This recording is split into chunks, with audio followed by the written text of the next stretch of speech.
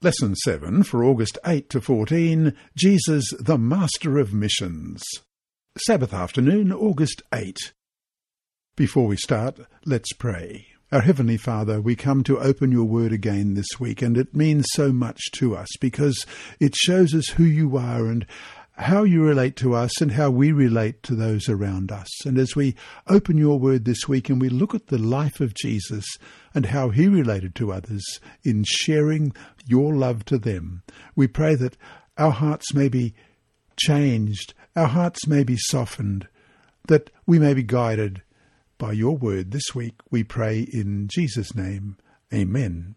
Our memory text this week is John chapter 20 and verse 21. Again, Jesus said, "Peace be with you. As the Father has sent me, I am sending you." Let's read that again, John 20 and verse 21. Again, Jesus said, "Peace be with you. As the Father has sent me, I am sending you." According to Scripture, a core activity of the Trinity is mission. Father, Son, and Holy Spirit are involved in saving humanity. Their word began at the fall and continues through until the end. Father, Son, and Holy Spirit will then restore this redeemed world to full unity with the divine will. According to the Gospels, Jesus underwent the radical change into human form necessary for him to succeed in his mission. In Jesus Christ, the meaning of history comes into focus, and the total mission activity of God becomes coherent, and the deepest needs of humans for meaningful existence are fulfilled. In the New Testament, we are made acquainted with the purposes of the incarnation of Jesus Christ. We find here how he outlines the program for mission, and we get glimpses of how Jesus met people from other nations, people of other faiths. In the Word of God, we can see the incredible saving activity of God on behalf of fallen humanity.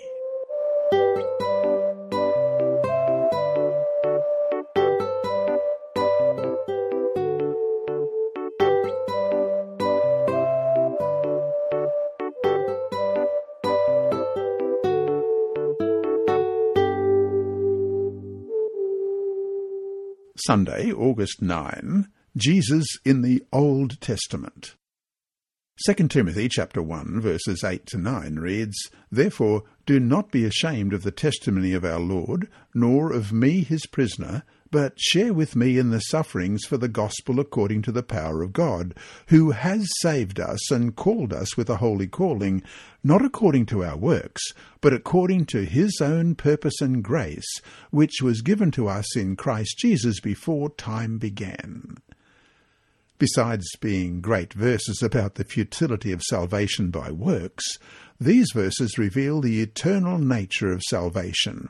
They show that the plan for our redemption had been formulated long, long ago. So it's no wonder that all through the Old Testament, Jesus Christ is revealed in one way or another. Especially powerful are the prophecies which clearly show that Jesus is indeed the Messiah. Question. Read the following Old Testament texts, all applied to Jesus. What do they say about him and his role as Messiah? Well, first of all, we'll look at Isaiah chapter 61 and verse 1. "The Spirit of the Lord God is upon me, because the Lord has appointed me to preach good tidings to the poor. He has sent me to heal the brokenhearted, to proclaim liberty to the captives, and the opening of the prison to those who are bound." And Daniel chapter 9, verses 24 to 27. 70 weeks are determined for your people and for your holy city to finish the transgression, to make an end of sins, to make reconciliation for iniquity, to bring in everlasting righteousness, to seal up vision and prophecy, and to anoint the most holy. Know therefore and understand that from the going forth of the command to restore and build Jerusalem until Messiah the Prince, there shall be 7 weeks and 62 weeks. The street shall be built again, and the wall, even in troublesome times. And after 62 weeks Messiah shall be cut off, but not for himself. And the people of the prince, who is to come, shall destroy the city and the sanctuary. The end of it shall be with a flood, and till the end of the war desolations are determined. Then he shall confirm a covenant with many for 1 week. But in the middle of the week he shall bring an end to sacrifice and offering. And on the wing of abomination shall be one who makes desolate, even until the consummation which is determined is poured out on the desolate. And Isaiah chapter 7 and verse 14. Therefore the Lord himself will give you a sign. Behold, a virgin shall conceive and bear a son, and shall call his name Emmanuel. And Isaiah chapter 9 and verse 6. For unto us is born a child, unto us a son is given, and the government shall be upon his shoulder, and his name will be called Wonderful, Counselor, Mighty God, Everlasting Father, Prince of Peace. And Isaiah chapter 42, verses 1 to 9. Behold, my servant whom I uphold, my elect one in whom my soul delights, I have put my spirit upon him. He will bring forth justice to the Gentiles. He will not cry out, nor raise his voice, nor cause his voice to be heard in the street. A bruised reed he will not break, and smoking flax he will not quench. He will bring forth justice for truth. He will not fail nor be discouraged, till he has established justice in the earth, and the coastlands shall wait for his law. Thus says God the Lord, who created the heavens and stretched them out, who spread forth the earth and that which comes from it, who gives breath to the people on it, and spirit to those who walk on it. I, the Lord, have called you in righteousness, and will hold your hand. I will keep you and give you as a covenant to the people, as a light to the Gentiles, to open blind eyes, to bring out prisoners from the prison, those who sit in darkness from the prison house. I am the Lord, this is my name. And my glory I will not give to another, nor my praise to carved images. Behold, the former things have come to pass, the new things I declare. Before they spring forth, I tell you of them. The prophet Isaiah describes the mission of Jesus with these words, and it's part of what we've just read. Here is my servant whom I uphold, my chosen one in whom I delight. I will put my spirit on him, and he will bring justice to the nations. I, the Lord, have called you in righteousness. I will take hold of your hand. I will keep you, and will make you to be a covenant for the people and a light for the Gentiles, to open eyes that are blind, to free captives from prison, and to release from the dungeon those who sit in darkness. And so to finish today, dwell on the incredible idea that Jesus, the Creator, took upon himself our humanity, and in that humanity lived and died as he did. What great hope does this offer you in a world that, in and of itself, offers no hope at all?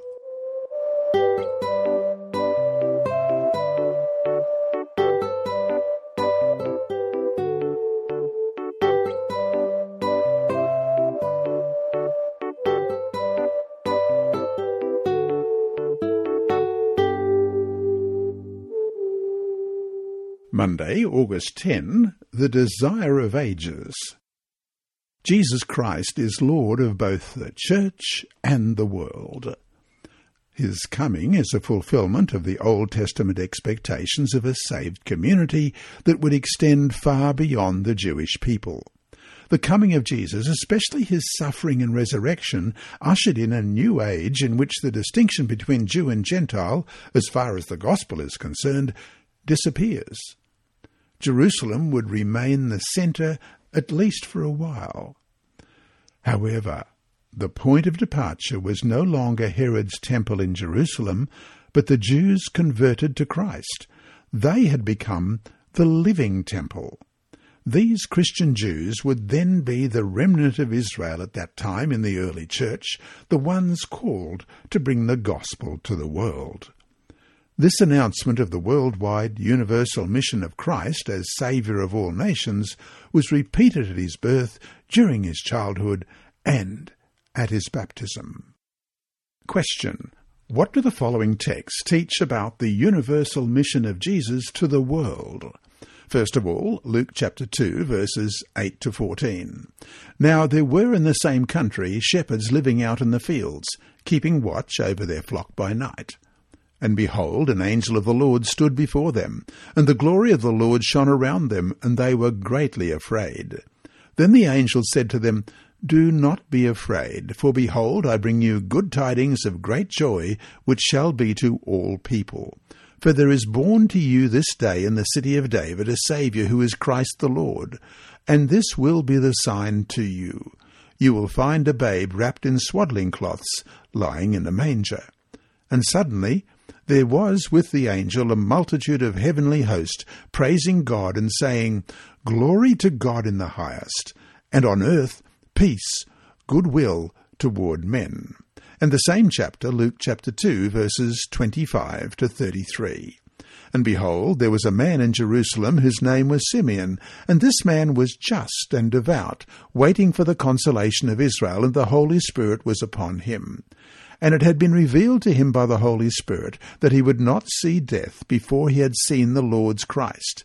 So he came by the Spirit into the temple, and when the parents brought in the child Jesus to do for him according to the custom of the law, he took him in his arms and blessed God and said, Lord, now you are letting your servant depart in peace according to your word. For my eyes have seen your salvation, which you have prepared before the face of all peoples, a light to bring revelation to the Gentiles and the glory of your people Israel. And Joseph and his mother marvelled at those things which were spoken of him. And the next chapter, Luke chapter 3, verses 3 to 6. And he went into all the region about Jordan, preaching a baptism of repentance for the remission of sins, as it is written in the book of the words of Isaiah the prophet, saying, The voice of one crying in the wilderness, Prepare the way of the Lord, make his paths straight, every valley shall be filled, and every mountain and hill brought low. The crooked places shall be made straight, and the rough ways smooth. And all flesh shall see the salvation of God. And the last text is John chapter 1 and verse 29. The next day John saw Jesus coming toward him and said, Behold, the Lamb of God who takes away the sin of the world. No question, Jesus came as the Saviour for all humanity. What does this truth mean for us in the context of mission? As we read in the Testimonies for the Church, Volume 6, page 29, the missionary spirit needs to be revived in our churches. Every member of the church should study how to help forward the work of God, both in home missions and in foreign countries. Scarcely 1,000th part of the work is being done that ought to be done in missionary fields. God calls upon his workers to annex new territory for him. There are rich fields of toil waiting for the faithful worker.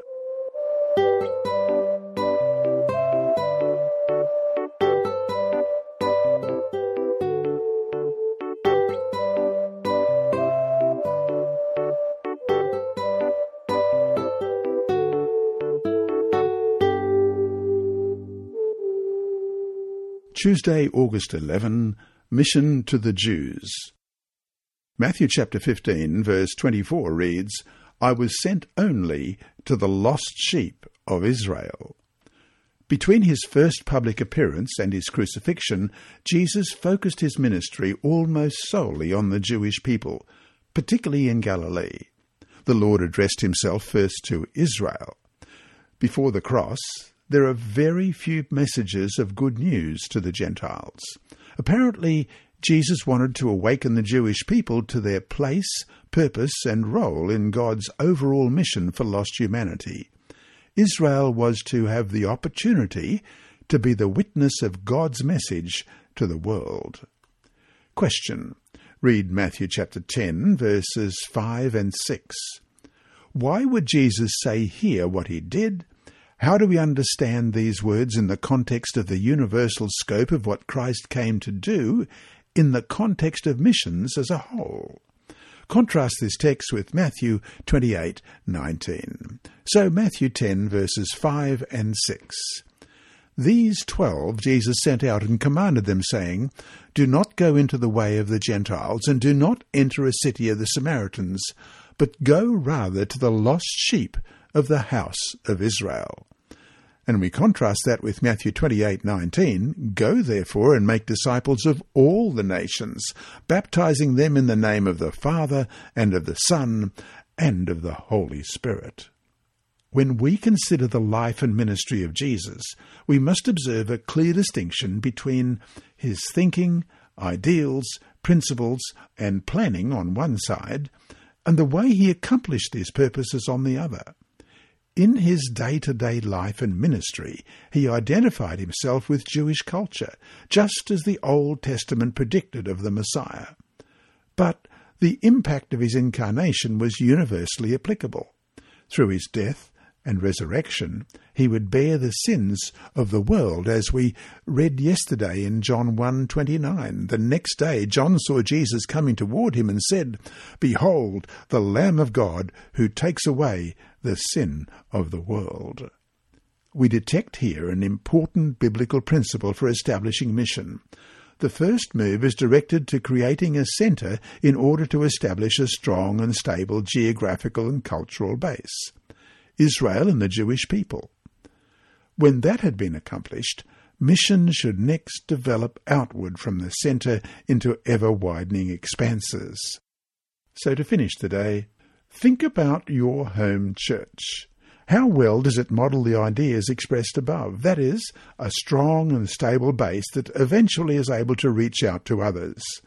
How can you avoid the danger which many churches face of being self-oriented, worrying about your own needs to the neglect of witness and mission?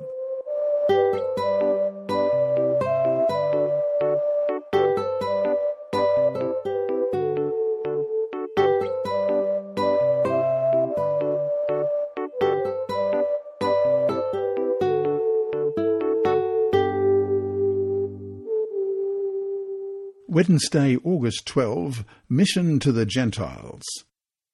Although Jesus spent the major part of his time among the Jews, serving them in their cultural context, he made clear in his teaching and ministry that his mission was universal. The gospel should be preached to the nations with Israel as the initial base. The salvation of the Gentiles is part of God's plan.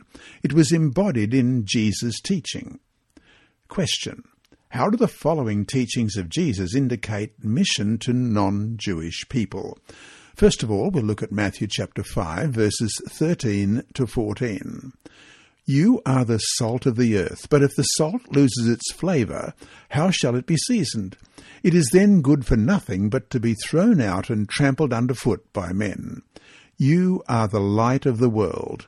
A city that is set on a hill cannot be hidden. And Mark chapter 14, verse 9.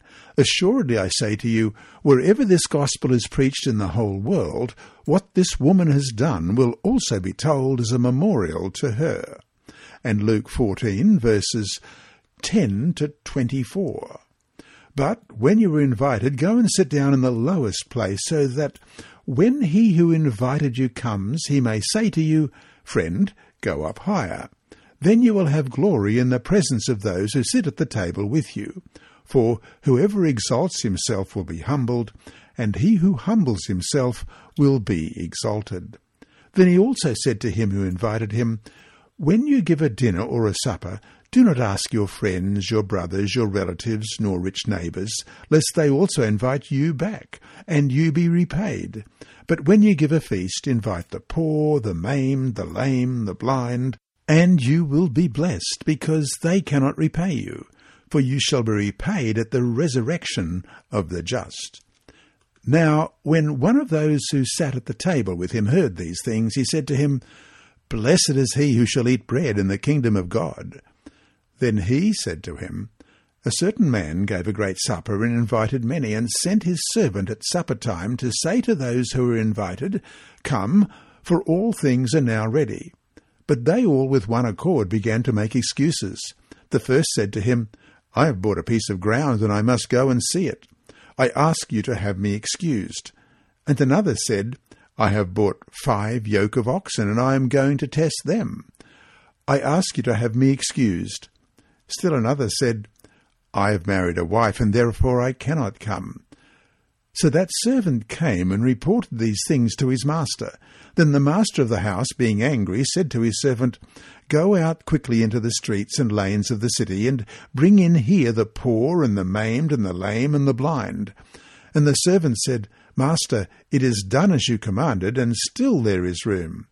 Then the master said to the servant, Go out into the highways and hedges, and compel them to come in, that my house may be filled. For I say to you, that none of those men who were invited shall taste my supper. And Matthew 13, verses 36 to 43. Then Jesus sent the multitude away and went into the house, and his disciples came to him, saying, Explain to us the parable of the tares in the field. He answered and said to them, He who sows the good seed is the Son of Man. The field is the world. The good seeds are the sons of the kingdom, but the tares are the sons of the wicked one. The enemy who sowed them is the devil. The harvest is the end of the age, and the reapers are the angels. Therefore, as the tares are gathered and burned in the fire, so it will be at the end of this age. The Son of Man will send out his angels, and they will gather out of his kingdom all things that offend, and those who practice lawlessness, and will cast them into the furnace of fire. There will be wailing and gnashing of teeth. Then the righteous will shine forth as the sun in the kingdom of their Father. He who has ears to hear, let him hear. Despite the fact that Jesus ministered mainly among the Jews, there's no question that from the very start his mission was for the whole world. Right at his baptism, John the Baptist said it clearly. The next day, John saw Jesus coming toward him and said, Behold, the Lamb of God who takes away the sin of the world. John 1:29. The word world, in the Greek cosmos, occurs about 100 times in the Gospels. About half of these refer to the worldwide scope of Jesus as the Redeemer. So to finish today, in the parable Jesus told in Luke 14:16-24, those invited made all sorts of excuses for not coming. Read those excuses again. On one level, none appeared unreasonable, did they? What important lesson should we take from this for ourselves? And here are the excuses. But they all with one accord began to make excuses. The first said to him, I have bought a piece of ground, and I must go and see it. I ask you to have me excused. And another said, I have bought 5 yoke of oxen, and I am going to test them. I ask you to have me excused. Still another said, I have married a wife, and therefore I cannot come.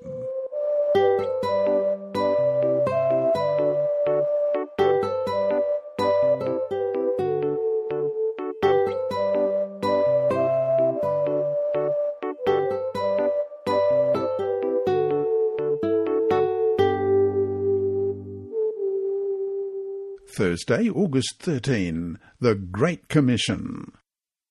Jesus spent the 40 days between his resurrection and ascension primarily in preparing the disciples and his church for worldwide evangelism. The best known and most quoted resurrection account is Matthew's.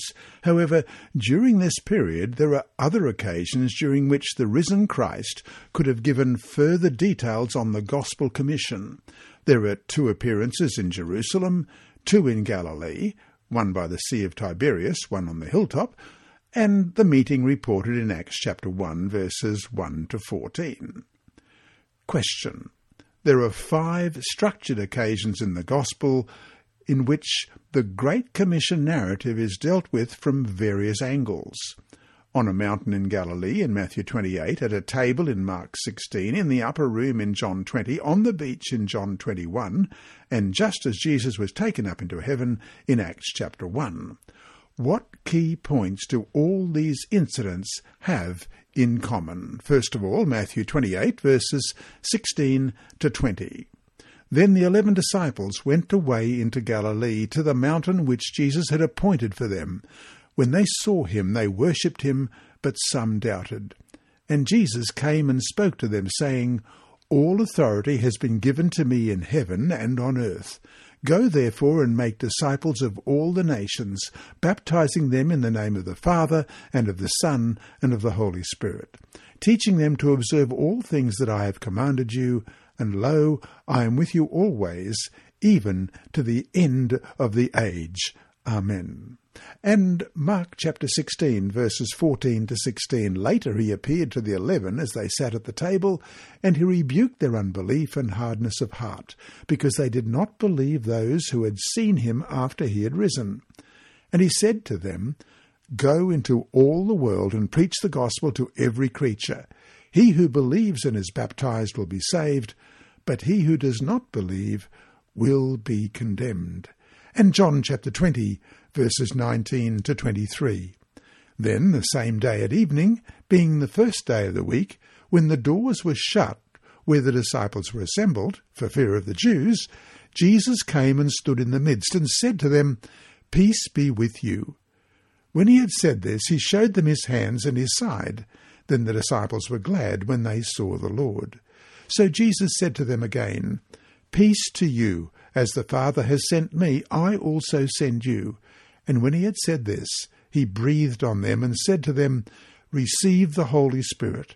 If you forgive the sins of any, they are forgiven them. If you retain the sins of any, they are retained. And John chapter 21, verses 15 to 17. So when they had eaten breakfast, Jesus said to Simon Peter, Simon, son of Jonah, do you love me more than these? He said to him, Yes, Lord, you know that I love you. He said to him, Feed my lambs. He said to him again a second time, Simon, son of Jonah, do you love me? He said to him, Yes, Lord, you know that I love you. He said to him, Tend my sheep. He said to him the third time, Son of Jonah, do you love me? Peter was grieved because he said to him the third time, Do you love me? And he said to him, Lord, you know all things. You know that I love you. Jesus said to him, Feed my sheep. And then Acts chapter 1, verses 6 to 9. Therefore, when they had come together, they asked him, saying, Lord, will you at this time restore the kingdom of Israel? And he said to them, It is not for you to know times or seasons which the Father has put in his own authority, but you shall receive power when the Holy Spirit has come upon you, and you shall be witnesses to me in Jerusalem and in all Judea and Samaria, and to the end of the earth. Now, when he had spoken these things while they watched, he was taken up, and a cloud received him out of their sight. Under the power of the Holy Spirit and obeying the words of Jesus, the apostles quickly spread across the ancient world.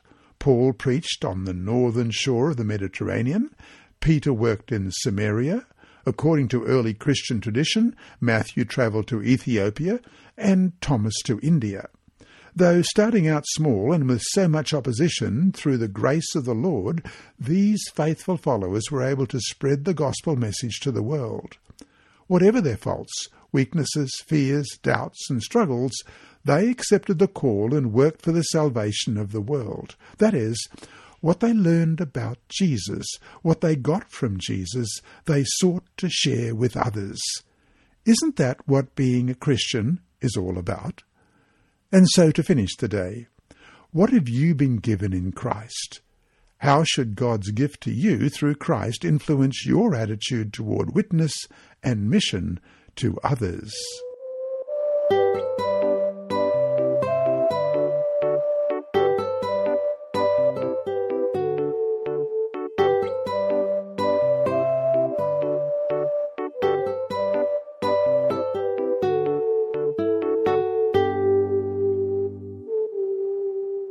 Friday, August 14.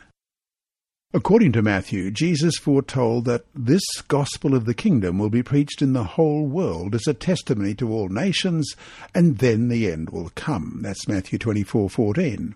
At the same time, the Scriptures make another point clear. But of that day and hour knoweth no man, no, not the angels of heaven, but my Father only. Matthew 24:36. Note also Jesus' words in Acts 1:7. It is not for you to know the times or dates the Father has set by his own authority. Thus, while the good news of the gospel has been preached and is being preached as never before, and while we believe that Christ's coming is soon, we must not get caught up in dates and speculating about dates.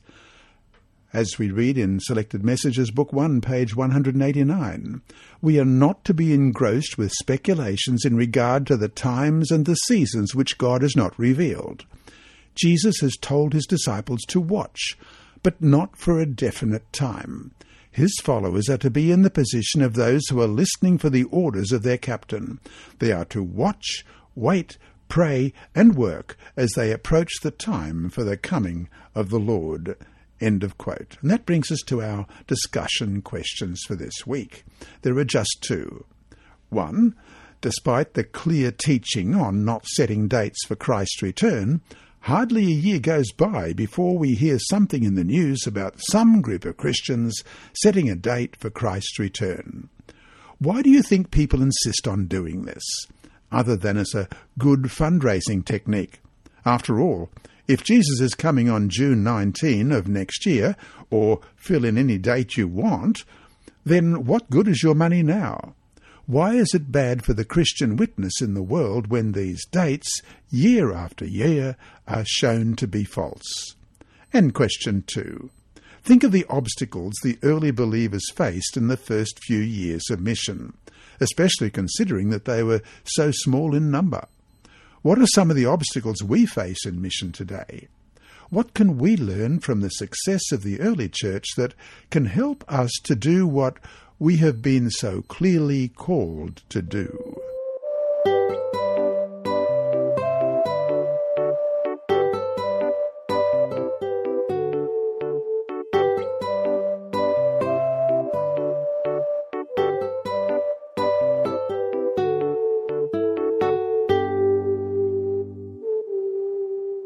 Inside Story. Our mission story this week is titled Faithful Bride, Part 1. It's by Reena Murmu and it's from Bangladesh. Shanti was raised in a Christian home in Bangladesh. She was still quite young when her father died. Her mother struggled to feed her family.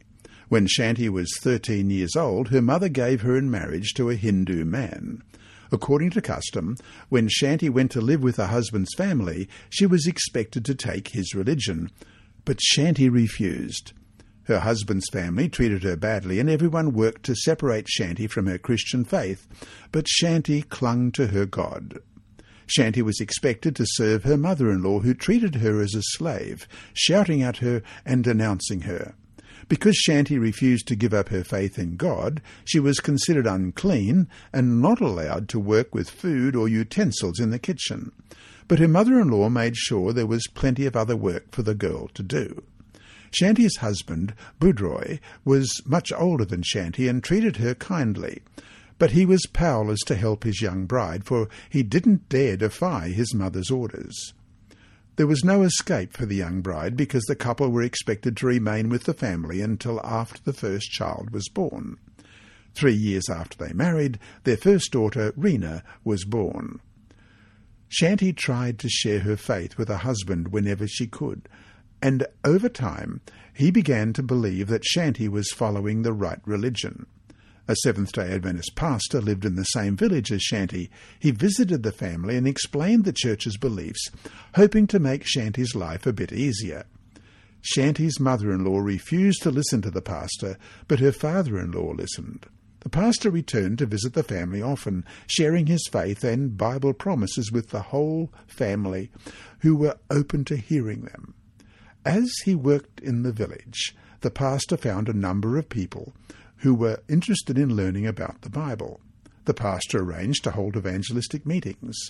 Without Shanti's knowledge, her husband asked the pastor to study the Bible with him. Then he was secretly baptized.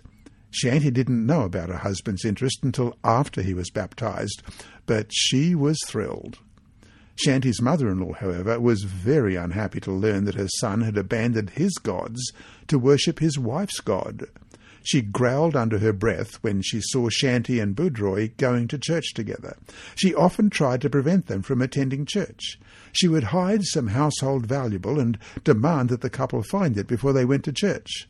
These searches often made the couple late. When her pranks no longer worked, Shanti's mother-in-law turned to her other daughter-in-law for help in breaking the spirits of Shanti and Budroy. This daughter-in-law was selfish and often bickered and fought. She made life bitter for everyone. And I'm sorry, but this story is to be continued in next week's Inside Story. So make sure you listen to next week's lesson and Inside Story. Have a great Sabbath. Your reader for this week's lesson has been Dr. Percy Harold. This lesson is brought to you by the Sabbath School Department, Christian Services for the Blind and Hearing Impaired, and through the services of Adventist Media Network. Remember, God is always faithful.